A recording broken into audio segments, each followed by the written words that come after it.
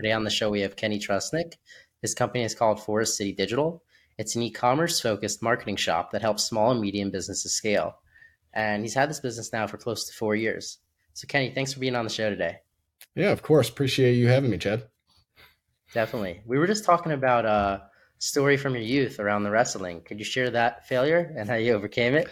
Yeah, I've had a few of them. I wrestled for 16 years, so all the way from the time I was 4 years old through halfway through college. And I don't know, the sport has always stuck with me and gave me a lot of life lessons. I remember wrestling for like a city team outside of Cleveland called Garfield Heights, and it was just like a small youth program. It wasn't like anything special. I wasn't very good, and I got my first taste of like wrestling in a tournament and facing club kids and getting the crap kicked out of me by one guy, and his name was Randy. It's funny if he actually listens to this, but it was funny because I got my face wiped all over the mat, and I'm like, okay. Me and my dad were like, if you want to do this, let's get better. And so we actually moved to the club that the kid beat me from. And I remember for the first 4 months of that next season, I don't think I won a single match. I probably wrestled 80 or 90 wrestling matches. I lost my first 60. And then all of a sudden the light bulb clicked, and I kept getting back up off the mat, after getting the snot kicked out of me. And I just learned to pick myself back up and keep moving forward from something like that. It took me about a year for it to click. And then all of a sudden I was traveling the country and wrestling national tournaments and beating kids I probably absolutely shouldn't have been beaten. And that really led into the high school, which this is my favorite failure because I was so angry and so pissed off. And I remember beating up on this kid at a tournament that my high school team was winning this tournament in a pool of 50 teams, and we were just running through everybody. And I was beating this kid 13-1, and I made one little mistake, and he caught me and he pinned me. And I was supposed to win the tournament. And I remember going to the locker room, and I punched a locker till my knuckles bled because I was just so upset with myself. And my dad walked in and he said, "Are you going to keep feeling sorry for yourself, or are you going to go back out there and beat on the next kid and beat on the next kid, beat on the next kid and pick yourself up and make it all the way back?" And I lost that first match, 50 kids in the bracket. And I think I rattled off 7 or 8 wins where I came through and I pinned, I teched, I just let the emotions channel through it, and I powered through whatever I was feeling. And I learned to pick myself up and work through that. And that's what I love about the sport of wrestling. And professionally, personally, I mean, things come at you. It's just a matter of picking yourself up. I'm sure that experience has kind of led you into business and through the ups and downs of that. Yeah. And it's one of those things where wrestling versus I played baseball and other sports and stuff, but it teaches you to discipline yourself. And I mean, if you fail, it is on you, but it's up to you to hold yourself accountable and keep moving forward. And that's what owning a business is, really. You're constantly putting out fires and solving problems. Absolutely. So in building out this business, has there been a moment where you had to use those skills, and what did that look like? Yeah, I deal with a lot of stuff owning a business and kind of being a startup mentality. So, I mean, I make mistakes all the time. Like as an agency, sometimes you bring on what I call a desperate client. Like you get them in just to kind of get a pipeline of cash flow coming in to get things rolling for yourself. And I've had a couple of these clients where we'll call them legacy clients. They were there to just start the business and get things rolling and kind of get money flowing in so that we can keep reinvesting in the business. And I think I learned very quickly that if I don't fire these clients, I'm going to have some very upset contractors. The reason why I started a business is so that I can enjoy the people I'm working with and enjoy the things that I'm doing. But if you bring on a client that expects the world on a dime and they're paying you pennies on the dollar per se, it's not going to be good for your health mentally.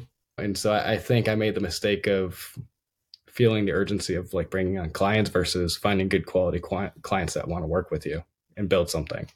And so I think a failure of that was stay calm, be logical in your decisions.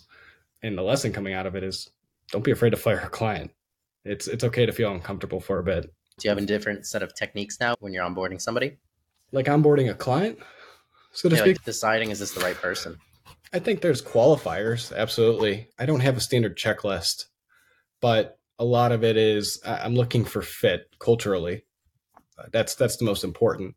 And I'm also gauging in the proposal process, I'm saying how much due diligence even the client does.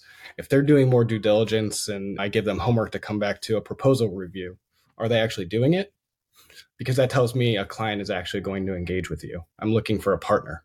And that's ultimately what makes my client successful is if they're actively participating. And if they're not going to do that, it's not going to be a win for either of us. Did you decide to focus on e-commerce from day one, or did that come with time? That came with time. I've always been in e-commerce and digital marketing. I got my start at Toyota, and I've worked for other companies like Sherwin-Williams. And it wasn't until I moved back to Cleveland when I started at Sherwin-Williams that I actually started Forest City as a side gig. It was more of just like general digital marketing and search engine optimization and paid advertising and stuff like that. It was just more of a catch-all. Like I need marketing, come help me. And it wasn't until I started at Clum Group and running a lot of operations there where I don't have a passion. I don't know. I don't play video games or do anything like that. I'm not like an avid gardener that I can build a hobby or build a business around a hobby. My passion, so to speak, is e-commerce. And I think in my experience with Clum Group that I'm like, okay, I really just love the e-commerce space in general. And I like helping businesses strategize around scaling. And so that's really how I learned that e-commerce is going to be my focus with Forest City Digital. So Yeah, I mean, it's a good pick. It's seen a massive amount of growth now. yeah, a little thing called the pandemic helps, but Yeah. at least in our industry, it's not great for everybody. But for e-commerce, it's been a game changer. What would your advice be for new entrepreneurs or people thinking about starting their own business? Put everything into it. Don't tiptoe around something. If you're going to invest your time or your energy, your effort, your money, don't don't tiptoe into something. I think I made that mistake and why I didn't jump into it sooner. I spent 2.5, 3 years trying to figure out what I was and investing some money here, spending some time there, but I never really put focus on the business. And so if you're going to really investigate starting a business, jump all in, invest yourself, obsess over it for a few months to see one, if it's even a fit, and two, if it's something that could be viable for you. Yeah, yeah, those are great tips. So listen to Kenny on when you're starting or thinking about starting out. That's what you got to do. So if one of our listeners has an e-commerce company and needs to call you for some marketing help, how can they do so, Kenny? You can visit us at forestcitydigital.net. You can also email us at hello@forestcitydigital.net. We have a Calendly link. Schedule a time with us anytime. We're even just happy to talk shop if you ever have any questions and want to talk through any problems. Well, thank you, Kenny, for being on the show. And thank you, everybody, for listening to another episode of Failing to Success. I'm your host, Chad Kalecki with Cosmic Design and Development. Make sure to subscribe, and we'll see you next time.